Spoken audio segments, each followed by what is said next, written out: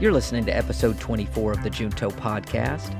On this episode, I'm joined by Pastors Michael Smith and Haley Bryant, and together we are the pastoral staff of Victory Church of the Mid-South. In this episode, we have a fantastic dialogue on Holy Week and Jesus. Thanks for stopping by and enjoy the show. Welcome to the Junto Podcast, episode 24. We're here with the lead team of Victory Church, the pastoral team, and what an awesome opportunity. We're going to be talking about Holy Week and the significance of that today. And I know you might be thinking, why Holy Week? What is up with Holy Week? And I'll tell you from a personal perspective why I think it's important. For me, growing up, Holy Week wasn't emphasized. I'll be honest with you, it was later in my adult life that I really learned about the different days, the significance. You know, we know kind of the events when we read the Gospels, what was going on with Jesus leading up to the crucifixion. But in terms of Holy Week, how that has affected us after the fact and, 2,000 years later, I thought it would be very important, not only for old believers, but I'm thinking I have new believers in mind as well. I mean, think about that. If you think someone who's just recently come to Christ and we're approaching this Easter season, what does Holy Week mean? What does this all mean? What are the different days and the significance? So I just thought it would be awesome to have a conversation on that. And of course, I thought it would be fitting to have that conversation with both of you. I know that you have amazing input with your backgrounds. I consider both of you to be biblitorians. You know your Bible. And so let's just dive right in. Let's have some conversation. Pastor, I'm going to start with you. In your experience, I know you have mentioned, you've read the Bible through once every year since you were in college, and now with the knowledge that you've gained not only through the reading of the Word, but the significance of Easter and Holy Week coming up, what are your first thoughts about this season, about Holy Week? Well, first of all, thank you, Pastor Jeremy, Pastor Haley. I have had the privilege of being able to meet and sit with some of the most amazing leaders in the body of Christ, and I'd rather be right here than anywhere. Wow. I just want everybody to know how much respect and love I have for this team and what we have going here at Victory. And, praise God. I'm grateful for the goodness and the grace of God on all of our lives. I think probably the real seed thought for this whole thing is that those 3 days, and expanded into the Holy Week, but particularly Good Friday, Holy Saturday, Resurrection Sunday, literally are the hinge point of history. Wow. Everything hangs on it. The Messiah didn't come at the beginning of time. He certainly will come back at the end of the world as we know it. I don't think that's necessarily the end of existence, but I think it's the end of the way we know things. Wow. But he came in the middle of history, and in that he brought and did this phenomenal finished work at the cross. Wow. And his death, his burial, his resurrection. Those 3 days are both the hinge point of history because he rolled back all the way to Adam, the sin that became part of the human race. Wow. And also reconciled and forgave forward, became the Savior of the world. In that act, God was in Christ reconciling the world to himself.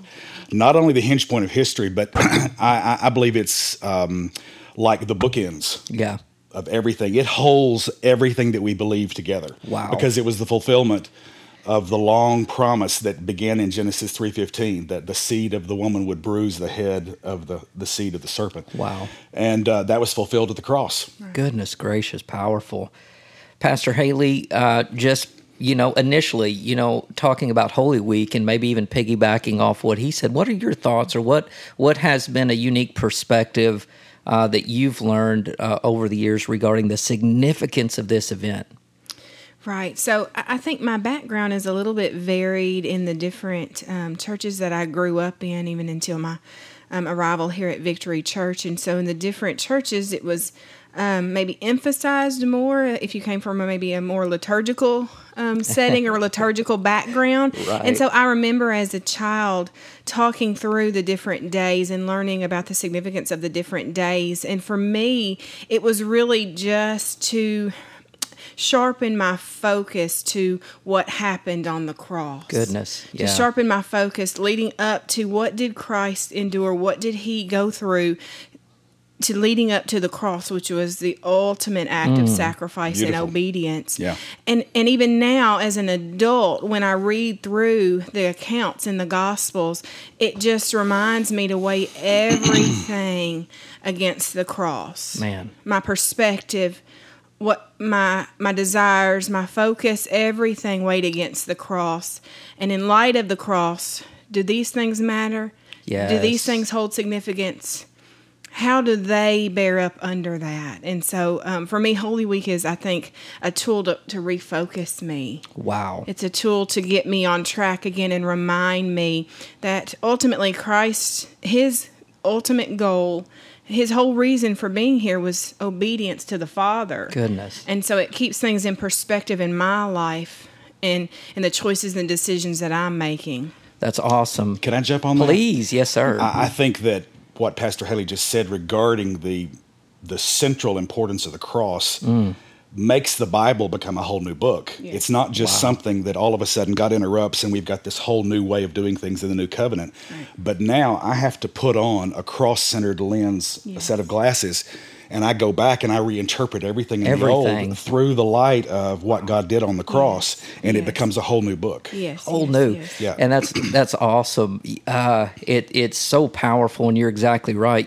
because this event does change our perspective. Like you said, it changes absolutely everything. And, you gain that knowledge and you read with that perspective in mind, and then you go back, like you mentioned, and it absolutely changes the way that you interpret the events. These passages in the Gospels for me, and I'm going to get into it in a little bit, but man, I put in one of my questions that I'm going to ask in just a minute, but it feels, as you're reading that, almost like a crescendo. You feel this increase in, I don't know, I guess it's the Spirit, I would even say. But for those who might be wondering, Holy Week, so that starts this year, April 10th, goes through the 16th, and of course that starts with Palm Sunday. Now, as you read the account of Palm Sunday in Scripture, it's also known as the triumphal entry, right? And we know just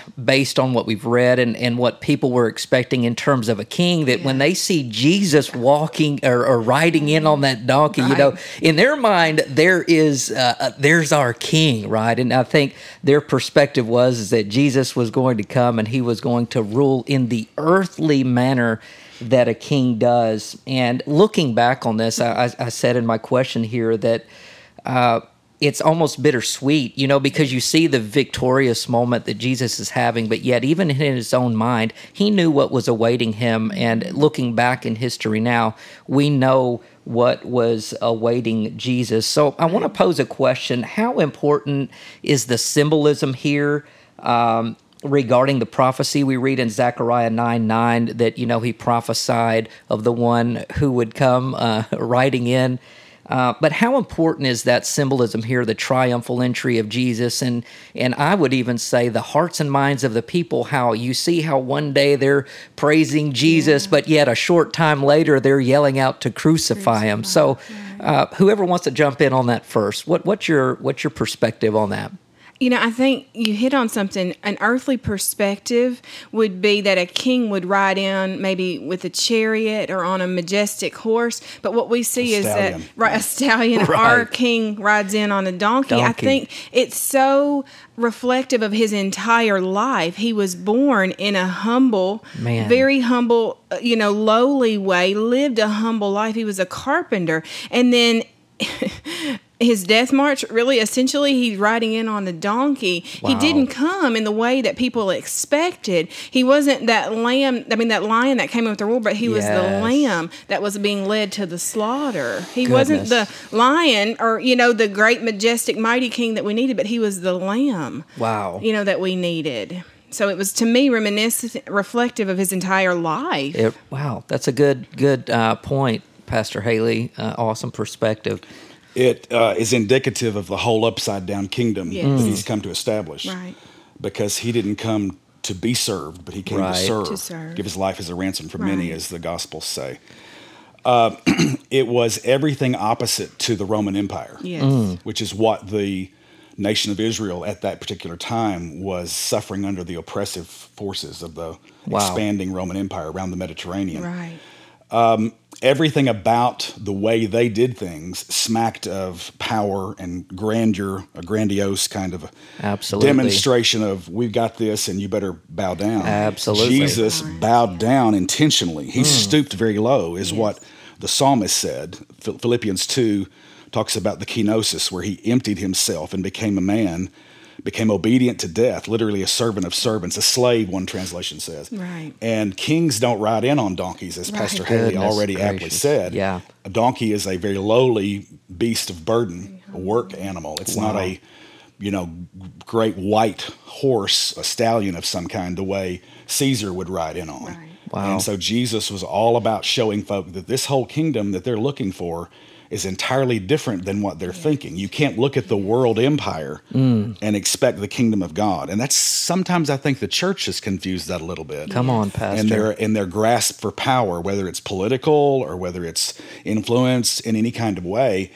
If God graciously gives us influence in our community, it's not because we demand it and grasp for it. It's because we bow low and we serve the people that God's called us to. Right. That's everything. That is absolutely everything, and it's awesome that we're relating that back. Pastor Haley, you mentioned right offhand, it is indicative of his whole life. Born in a manger, born in probably a stinky, dirty barn, essentially.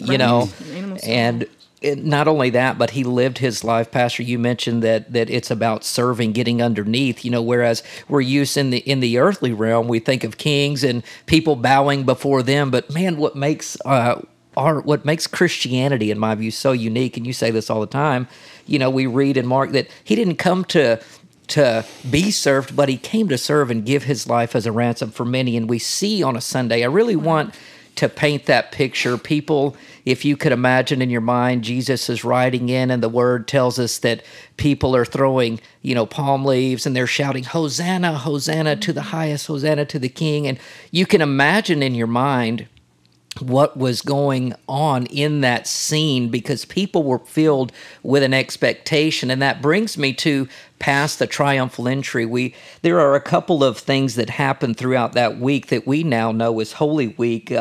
Just for points of reference, it tells us on Monday that the Monday before, during that week, it says on the way back into the city, from Bethany, where Jesus and the 12 spent the night, Jesus became hungry. He sent a fig tree with no fruit on it, though it was full of leaves and thus have been full of fruit. And then Jesus spoke a curse on that tree.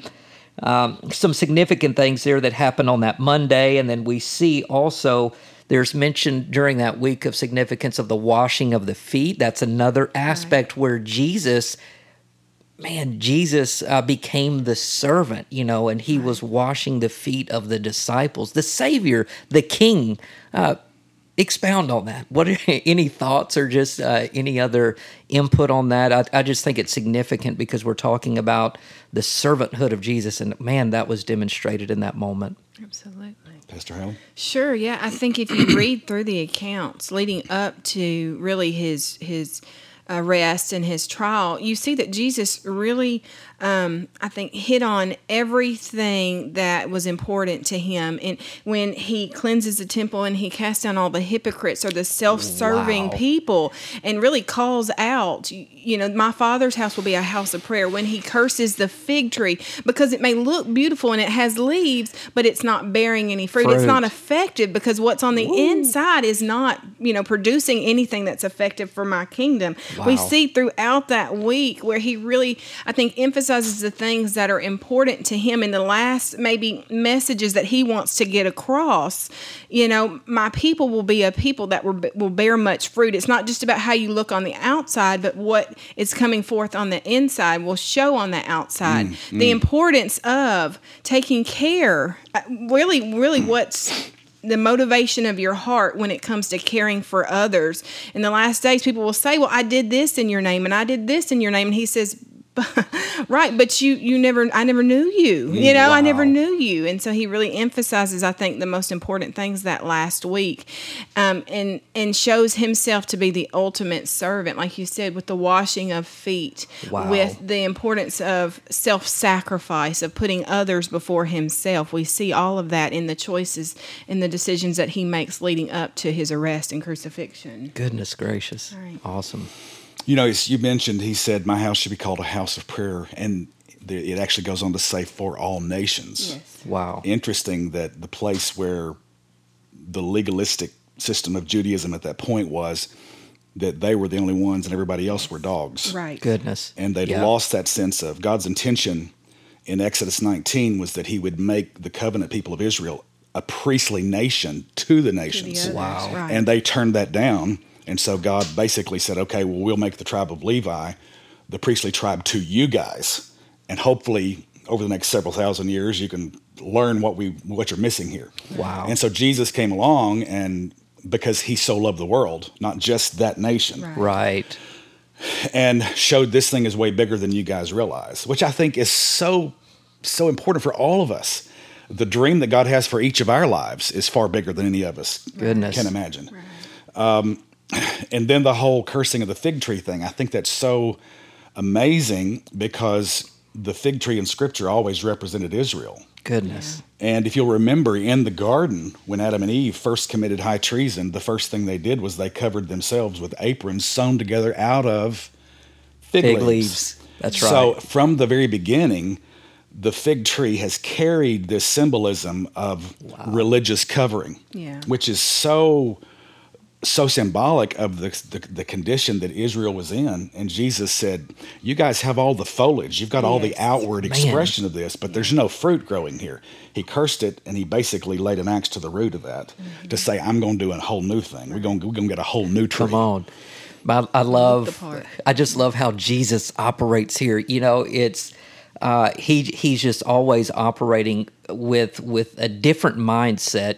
I guess that is the nature and the mind of Christ and God, and I love that because you mentioned something about the beauty of the external beauty of the fig tree, but it wasn't bearing any fruit. And if we relate that to our lives, come on, sometimes, as it relates to people, they can be doing all the right things, but be dead as a doornail on the inside. They don't have the love of Christ, or maybe they're bound in a religious spirit. So Jesus came not only to set the sinners free, but also the religious people who were prideful and religious arrogant. Sinners, Come on, the religious sinners. He came to Yes. set all them free. Yeah. And I love that here because the fig tree is a great analogy of something that does, to the eye, is appealing and beautiful.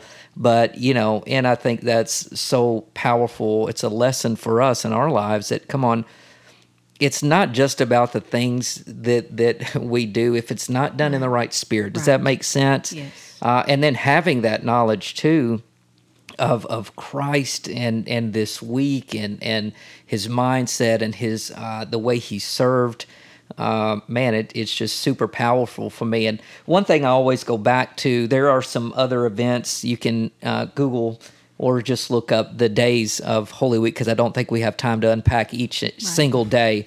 But, I always, when I'm reading these passages, I'm so moved in my spirit, because I can only think about what Christ must have been feeling or thinking. I mean, and in my question here, I posed it as if someone who had received a terminal diagnosis. Let's be honest, Jesus knew what was going to happen. We see that in the account where he's meeting with his disciples and where the institution of the Lord's Supper takes place, and he's trying to explain. And I think about his mind, because we understand that Christ was fully man yet fully God. And I think about, man, what was he thinking? What was he feeling? And it breaks my heart. So real quick, how crucial was that act of obedience that Jesus demonstrated for us? Think about it. He could have run. He could have run. He could have run. He could have denied the Father. He could have.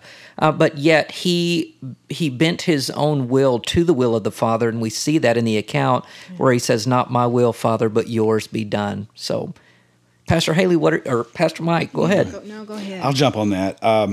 The beautiful thing about the Gospel of John, it's different from the synoptic Gospels, Matthew, Mark, and Luke.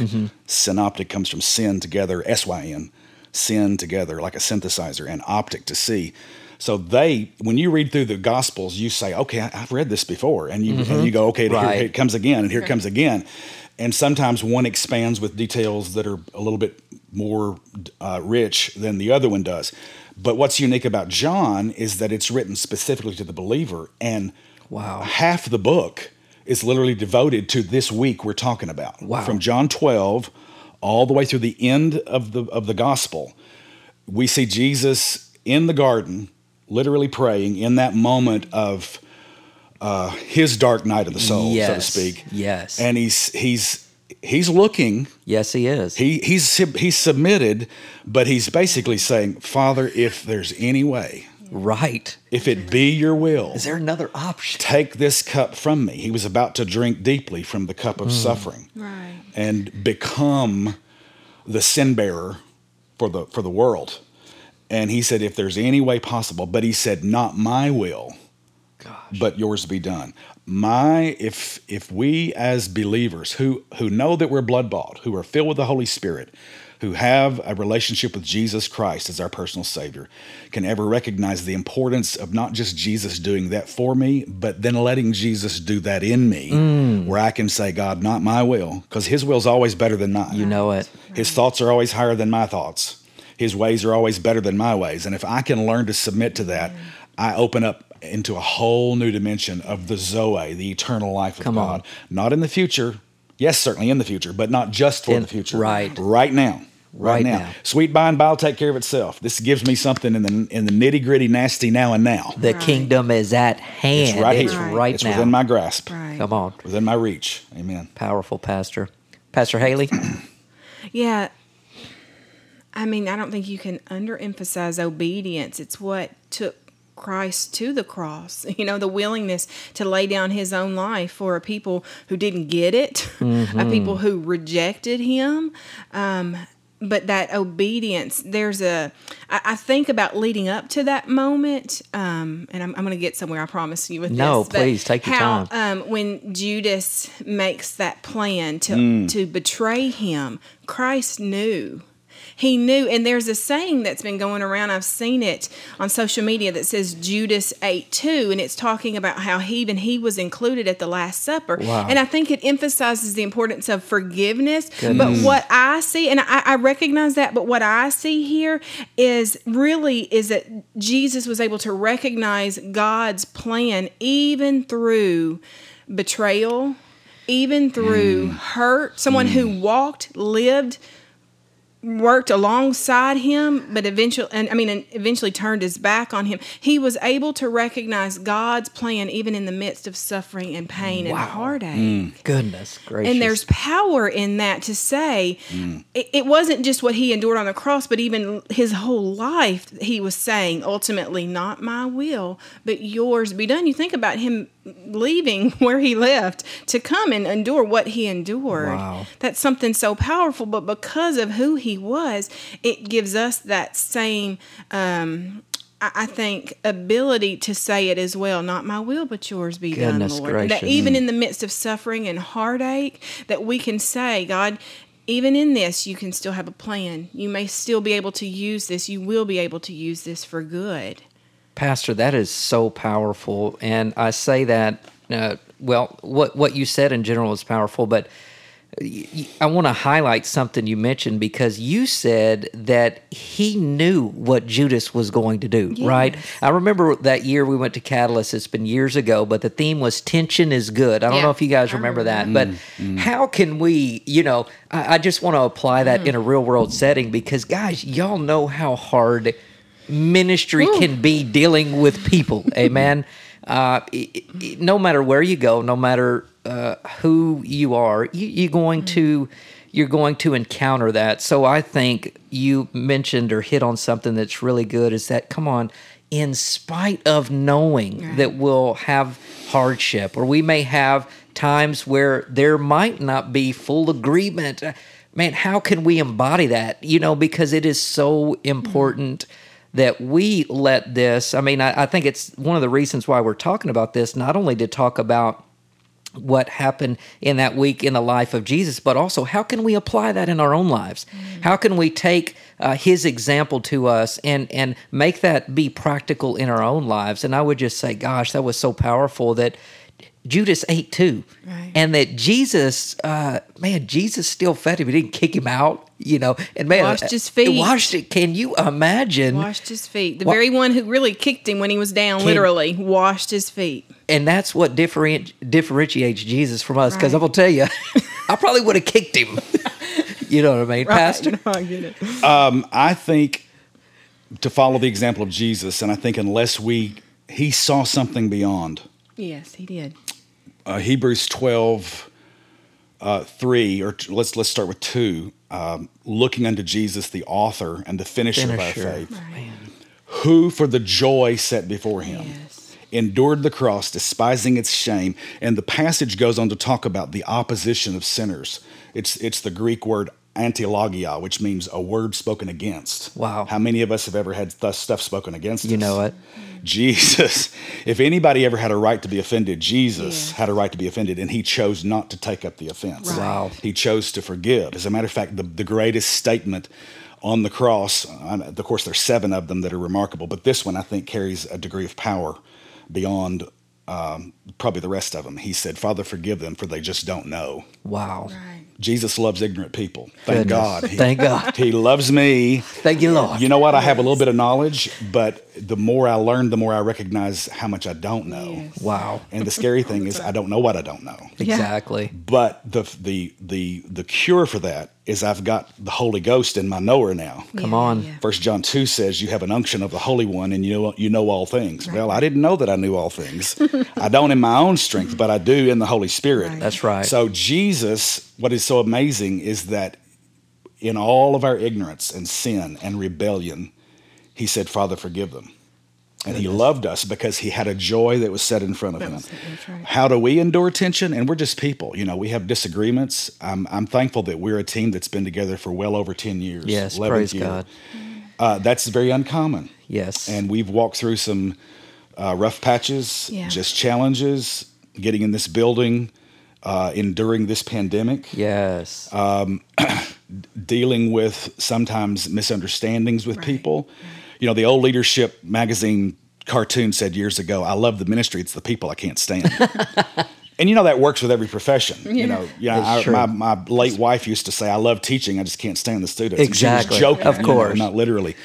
And that works in every area because it's the human element is what we all have to wrestle through It's hard. and love people in spite of. Right. And Yeah. you can't do it on your own. It takes the love of God Man. moving on the inside of us. And Jesus loved us so much that he said, Father, forgive them. They don't know what they're doing. Agnoeo, they're ignorant. They don't know what they're doing. Right. Wow.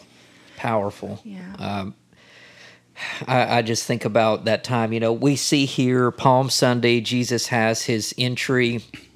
It says some significant things. Maundy Thursday commemorates the foot washing, Last Supper with Jesus. But then that brings us to Good Friday. And, Good Friday is the last earthly day that Jesus spent on the earth, and you can read through the Gospels and you understand the suffering that he went through. Still, going back to, in my mind, if I knew that that's what awaited me, I could just imagine I would do everything I could to flee, but yet Jesus submitted his will. And then we read through the gospel accounts that he was spat upon, that the crown of thorns was placed on his head, that he was beaten with the cat o' nine tails, that he was probably mocked. There's so much that probably went on, that we don't even know about. I can imagine that not only was he beaten by the Roman guards, but I can imagine that the treatment he was getting from the people who were yelling, crucify him, crucify him. And there's a spirit, I call it the spirit of the age. You were talking about that just the other day, the zeitgeist, the spirit, but they would have rather seen a murderer go and Give us Barabbas. Come on, Yeah. give us Barabbas. They Yeah. would rather see him set free and Jesus crucified. And I can only imagine in those moments, gosh, what Jesus must have been feeling and thinking, and it was so powerful that, that verse came true, that while we were yet sinners, Christ died for us. Pastor Haley, how important has that been for you and your spiritual walk, or any idea you have related to that? Because it's just so powerful. Yeah. What I think you see in these moments is opportunities for hurt, for offense, for really self-protection, but he continues to live open-hearted. Wow. And I think all of us at times, not to maybe the extent that Christ experienced it, but all of us, like Pastor said, have gone through seasons of tension, turmoil, hardships, where our first inclination is we want to shut everybody out. We want to shut ourselves in. We want to push away any opportunity for further hurt. But Christ demonstrates an open-heartedness that I think is so... I think for all of us as believers, we could all learn from and should learn from that. That even when we recognize that hurt and pain will happen, that God can use it ultimately for His good, and for His glory, and He can turn it around and make it a mess, really into a message. Yes. And so for me, when I read through these accounts, I think about that challenge, that constant tension to live open-hearted in the midst of what can be a painful, a hard life at times. Wow. Pastor Michael?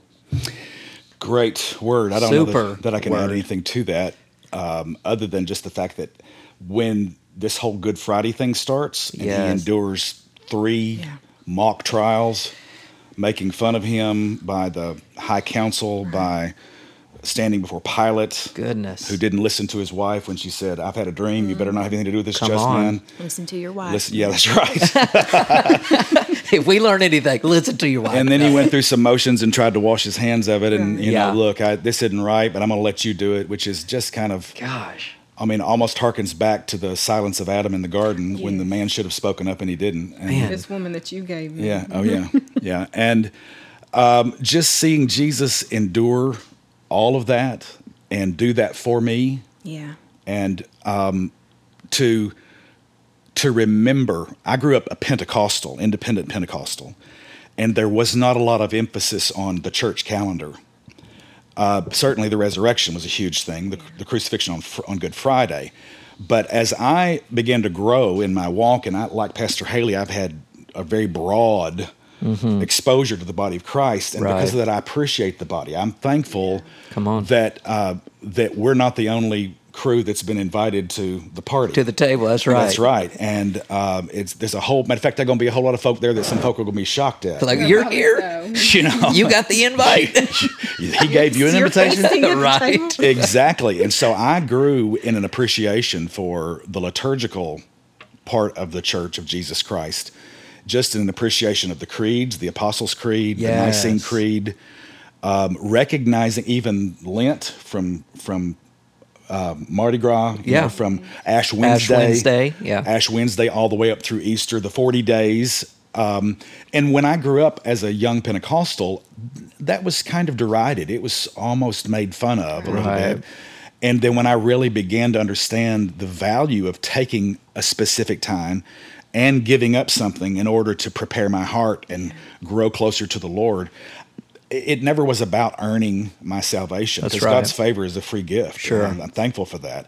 But when I take the time to consider and meditate on these things that he endured, and then I expand my understanding, because in these days and this division that we're experiencing politically and theologically and all these things right now, it's like a whole part of the evangelical church has read all the Bible except for the red words of Jesus. Goodness gracious. When he told us, when in those moments when I want to bring down fire and act like James and John and curse my enemies, Jesus said, "Nuh-uh. No, wait a minute. You don't know what your spirit you're of." He said, pray for those who despitefully use you. Bless and pray for those who persecute you. Pray for your enemies. Wow. Man, I'm all about praying for the people I like. I pray for y'all all Come the time. But praying for my enemies? Are you kidding me? That's tough. But that's what Jesus said, and that's what he did on the cross. Every man on the planet, human, not just man, male, but human, was an enemy to God. Yes. Jesus prayed for us. You know it. Goodness gracious. And we see that too, going back to what Pastor Haley said about Jesus. Judas ate too. Yeah, he did. Guess what? At that moment, he was an enemy. It hadn't yet been revealed, but Jesus knew, and that is powerful. Thank God for that, right? Thank God that, because there are probably times in our own lives whether we may not have felt like an enemy to God, but maybe our spirit, pre-salvation, we're an enemy to God. It doesn't mean that we've done terrible things per se, but it does mean that, listen, if you're not covered in the blood, right? If the blood of the lamppost hadn't been applied to your heart, then guess what? You're an enemy to God, and that's so powerful, in those final moments, Jesus on the cross, and we see that he's, surrendered his life. He does cry out and, Father, why have you forsaken me? Or why have you left me? I can only imagine what he must have felt in that moment, but he surrendered his life and became the lamb that would take away the sins of the world for us. And then it's just so powerful. It moves me so much no matter how many times I read through those accounts. Right. It doesn't matter. It doesn't matter. It's still, you feel the power and the presence behind that. So how can we apply Holy Week? What are some things we can do? Because you hit on something that's very important, being intentional, right? I mean, let's be honest. We're all, we got kids. We got obligations just by way of being married, or maybe employment, whatever it is, there are obligations that take place. But how can we use Holy Week, or what are some things we can glean from Holy Week to apply in our own lives that might allow us to draw closer to our Heavenly Father? Whoever wants to jump on that. Pastor Haley? No, I think you said one of the very first things that I wrote down is just to be intentional.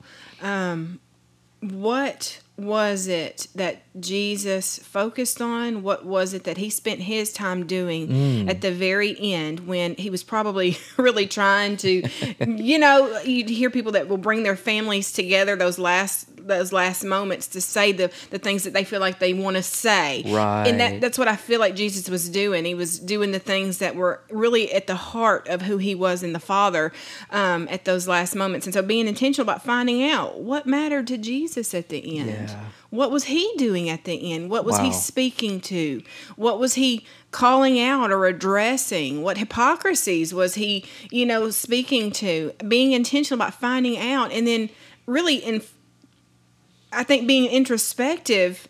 Am I about the Father's business? Goodness. Am I doing what the things that matter to Jesus? Is that evident in my life? Right. Wow. That's powerful. Goodness. Beautiful. Just a couple of things come to mind as Jesus hung on the cross and he said, Father, into your hands I commit my spirit. The historical record tells us it was about 3:00 in the afternoon. And whether it can be explained by a natural eclipse or whatever, I mean, that it went dark. Something happened, yeah. And so I'm not any way afraid of somebody telling me, well, the moon passed in front of the sun or whatever, and it blocked out light, because God can use it natural circumstances in order to demonstrate His glory. Come on. And so whatever happened, it still went dark. You know it. And the record tells us that in that moment, that the 6-inch thick veil between the holy place and the most holy place was torn in two, ripped into. From top to the bottom, yes. Which means it had to be a work from God. Now, there's no man. You couldn't pull together 10 strong men in a contest with a rope pulling contest to destroy this 6-inch thick, 6-inch thick woven tapestry that separated the holiest of all from the holy place, which was where the high priest went in once a year and there in front of the Ark of the Covenant of the Lord of all the earth. And so basically God said, now, because of what my son has done, there's open access to the heart of the Father. And then he was taken down from the cross. Prophecy was fulfilled. Not a bone of his was broken. And laid in a rich man's tomb that was borrowed. I don't want us to forget Holy Saturday. Come on, we were on our way. Oh, I'm sorry. Please. Didn't mean to jump ahead. Didn't mean to jump ahead. Please do. But the fact that in that moment, this might shock you that I'm going to say it this way, but hope died. Right. Wow. Yes. Hope died. Their hope of a kingdom was gone. The hope of a Messiah, Yeshua HaMashiach. Was he the one where we fooled? Wow. The week started with massive celebration. People are shouting, Hosanna, Hosanna. Save me, O King of David, which is that's a message in itself. Yes. Because they knew the connection prophetically. Right. And then we've got this unfolding, which I think is a process of what God does in our lives. He cleanses the temple, and then he sets us down and he feeds us the bread and the beverage, the bread and the wine, which is his life and his body broken for us on Maundy Thursday. Yes. Friday, he actually fulfills that symbolism actually in his body, in his death on the tree, became sin for us, bore our sins and sicknesses for us. Isaiah says, by his stripes we are healed. 1 Peter 2:24 says, with his stripes we were healed, because it looks back to the cross. Man. Beautiful. But the Holy Saturday thing is how I apply that to my life in the dark moments. Darkest moment I've ever had in my life is 5.5 years ago, and my wife passed. And circumstances are too vast to go into the story, but it was dark. Wow. And I felt like I experienced a Holy Saturday in my own life when hope was gone. Hope was gone. And when you visit our liturgical brothers and sisters, an Anglican church or Catholic church, they wrap the cross in a black veil because it's the picture of death that has literally taken down the Son of God, who submitted to it, okay? But the beauty of the story is that he didn't stay there. Right. Obviously, Sunday rolls around. E.V. Hill, the old Baptist black pastor years ago who's gone to be with the Lord in glory, used to preach a message called "It May Be Friday, but Sunday's Coming." Come on. So when it's Friday in your life and you feel like all hell's breaking loose, and then Saturday hits and everything's died, your dreams have died, the love of your life may have died.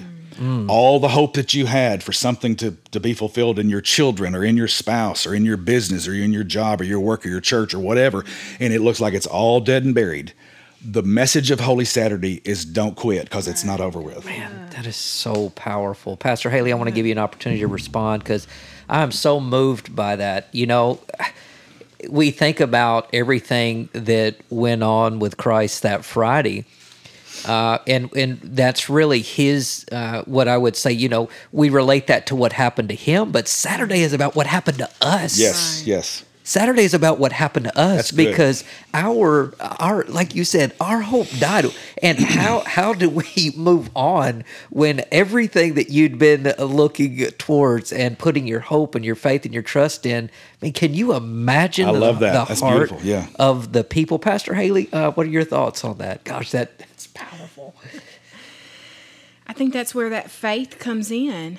That even when you can't see it, even when everything in front of you would tell you otherwise, that little inkling of hope, and it just takes a little bit. Just a little bit. That God is up to something. Amen. God is at work somewhere. Yeah. Even if everything that you thought was going to happen has died, God is up to something. That's where faith comes in, and we know it just takes a little bit of faith. Come on. Just a mustard seed of faith. That's all it takes. That's pretty small.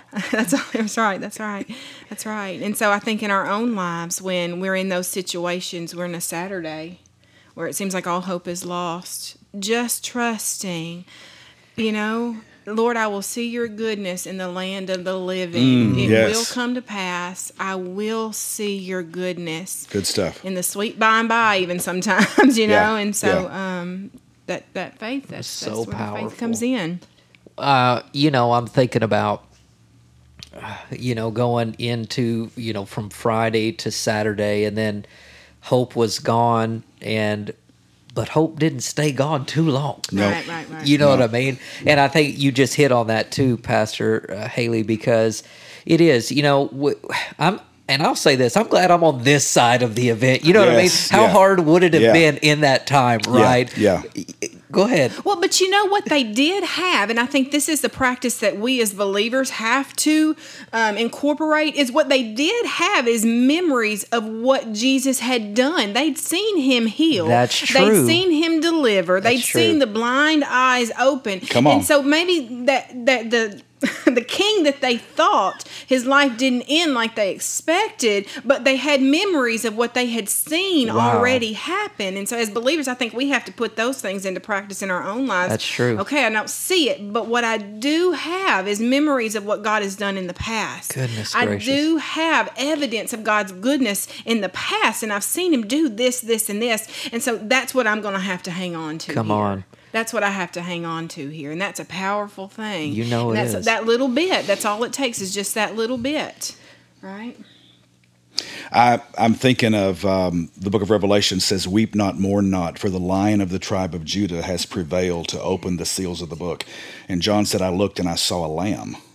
Wow. And it's amazing how the first time they looked for a lion and they got a lamb, and there are a whole lot of folk looking for a lion now to come back. Yeah. And I think that the Old Testament prophecy in Isaiah said the lamb and the lion shall lie down together. And Wow. I think we see that lying down in the nature of Jesus. Goodness. Because he's the Lamb of God who took away the sins of the world, and he's the Lion of the tribe of Judah. And the fact of the matter is there are times when he actually lets the lion loose in my life. Come on. To deal with what needs to change. Yes. But then he's always there to bring the lamb to minister to the brokenness, to the Come on. hurt, to the woundness. Because Jesus, and this is amazing, because so many Christians want a priest, but they don't want a king. You know it. Wow. They want a priest that'll bring all the blessings and pray the goodness of God down and stand in their stead and give them absolution of their sins. Yeah. But they don't want a king that tells them, now, this is how you need to live. They don't want that Right. correction. The word of a king, and the word of a king is power, the Bible says. Right. And Jesus is the king priest. He is both. Zechariah says that he sits on the throne and holds both of those offices at the same Goodness. time. The king Wow. priest ministry. That's He's both. powerful. Praise God. Thank God for that. The meekness of the lamb, right? The Yes. meekness and the softness of the lamb, but also the power and might of the lion. The fierceness Come of the on, the lion. fierceness, Right. man. That's the God that we serve.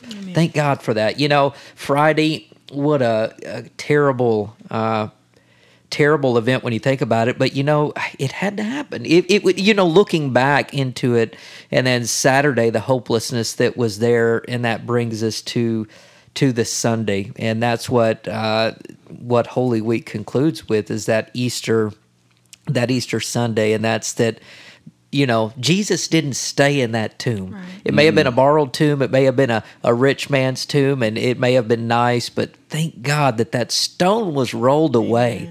And that when they went to look for him, that he had risen, and then, you know, we know the story of the ladies that were the first at the tomb, and you know that hope was again restored. And I can't help but we're talking about how we apply all this to our own lives. Just thank God in our own lives that we can get that resurrection even when we feel hopelessness in our own lives. But with the conclusion of that Holy Week with the resurrection of Jesus, one of you know, how important is that? It really is this week. But particularly the resurrection, I feel it's the pinnacle of our faith. Not only the virgin birth, but then also the supernatural act that we experience in the resurrection of Jesus Christ. How crucial is that Pastor to Hans? us? No, you go ahead. Well, Romans chapter 1, verse 4 says that he was declared with power to be the Son of God by the resurrection from the dead. Goodness. Nobody argues with the fact that he was a great teacher. History recognizes him to be a phenomenal prophet. Right. But the fact that we have over 500 eyewitnesses, Wow. and we've got books that we can trust, You know it. archaeologists, those who study ancient writings, lean into and believe in the veracity, the truth of 2 copies of Homer's Odyssey. But yet we have thousands of manuscripts, pieces, Wow. that give us the truth of the scripture and the historical accuracy of a resurrection. Wow. That Jesus got up out of the grave. Come He was on. declared to be the Son of God with power by the resurrection from the dead. 1 Peter 1 verse 3 says, "Blessed be the God and Father of our Lord Jesus Christ, which according to his abundant mercy has," past tense, "begotten us again unto a lively hope." Wow. We've got hope that we thought died is literally animating us now. Come on. It's I feel the Holy Ghost right now in this moment. Unto a lively hope by the resurrection of Jesus Christ. Amen. To an inheritance incorruptible and undefiled, reserved in heaven for you who are kept by the power of God through faith unto salvation. God has sealed this. And that whole last week, 4 chapters of the Gospel of John, he starts teaching them about, I'm not going to leave you as orphans. I'm going to send something even greater, another comforter, Come the on, Holy Spirit. Holy Spirit. And he set it up for what comes next in the church calendars, the day of Pentecost. Unbelievable. He sends us that Parakletos, Yes. one who walks alongside us. The helper. At Unbelievable. Christmas, he's God with us, Emmanuel. At Easter, he's God for us.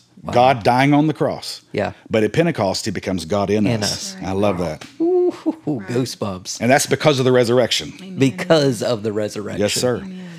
Amen. Pastor Haley? Yeah, so I mean, you see prophecy fulfilled, prophecy fulfilled, prophecy fulfilled.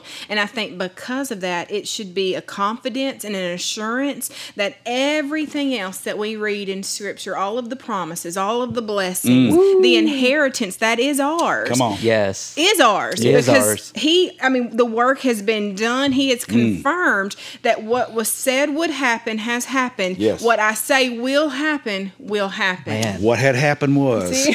And so because of that, what will happen will. Yes, it will. Exactly. According to my word. Exactly.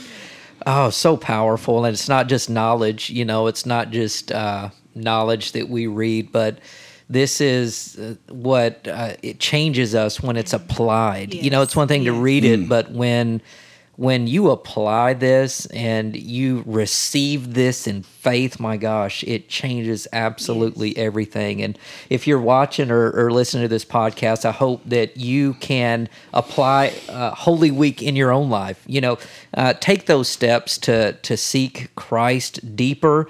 If you have to do away with something, but be intentional. I think we said being intentional is one of the main things we can do. And I could probably go on another hour and talk about this, but man, so significant. Can I give you a final Please, thought? yes, sir. Dr. Billy Graham told a story one time about a man who asked the question of a pastor, if Christianity is so valid and so real, why is there so much evil in the world? Wow. And the old pastor said, with all the soap we have in the world, why is there so much dirty people? Wow. So many dirty people. Well, it's the fact that we've got the agent here. It Yes. just needs to be applied to deal with, obviously, naturally, the soap and the dirt. But unless Christianity is really applied and walked in, it's not just in our head, but it transfers through our heart and becomes part of our shoe leather and our walk. Come on. Then we see real, distinct, significant transformation and change in our lives. Man, beautiful, Pastor. Let me love like Jesus. That's my prayer. Come on, me too. Pastor Haley, give us your closing thought. No. I don't ever want, Easter comes around every year. Every year. And I don't ever want it to become just another event Right. this year. Yes. I always want the weight of those events. I always want the significance of those events to be fresh in my life. Wow. And so always prayerful, Lord, give me a fresh perspective on this. Beautiful. I don't want it to become commonplace for it to just become something that I'm used to. Wow. And I'm thankful that He is so faithful, and He will do that. Yes, He will do that. He will. He is faithful. I think that's why it's so good to learn from our brothers and sisters from different denominational persuasions. That's true. Because when we catch a glimpse of the cross in a different light, Come on. it becomes a whole fresh understanding. Right. I've read through the Bible every year since I was 18, and I've done it in multiple translations, because if you do the same every year, you start to get familiar and you start to think, well, Yeah. I've already squeezed all the juice out of that grape called the 23rd Psalm. Yeah. But then you have the shock value Right. of reading it in another translation, and it just goes, oh my gosh, yes, I see Yes. something fresh. Yes. Thank you, Holy Spirit. Let this work in my life. Man, and that's the thing right there, let this work in my life. And it doesn't work if you don't work to be intentional about it. You know what I'm saying? So powerful, that week was a history-changing and history-making week, but we can have that own Holy Week in our own lives, and that's what it is about. And I pray that as we approach this season that we are just intentional about seeking God in a new way. I'm going to be reading through the Gospels again as we're approaching, during the Easter season. So awesome conversation. I really appreciate both of you, your input, and I think it's powerful. This is fun. Absolutely. Thanks for joining. This is the first of many sessions that we're going to have. Look forward to it. We'll keep doing this, and I hope you guys, learn. Maybe not learn something, but I hope it was an encouragement to you. In maybe you're walking through a hopeless Saturday right now in your own life, but just hang on. It only takes a little bit of faith, and we know God can do big things with a small amount of faith. So, yes, amen. Thank you both. Love you much. Amen. Love you. Take care.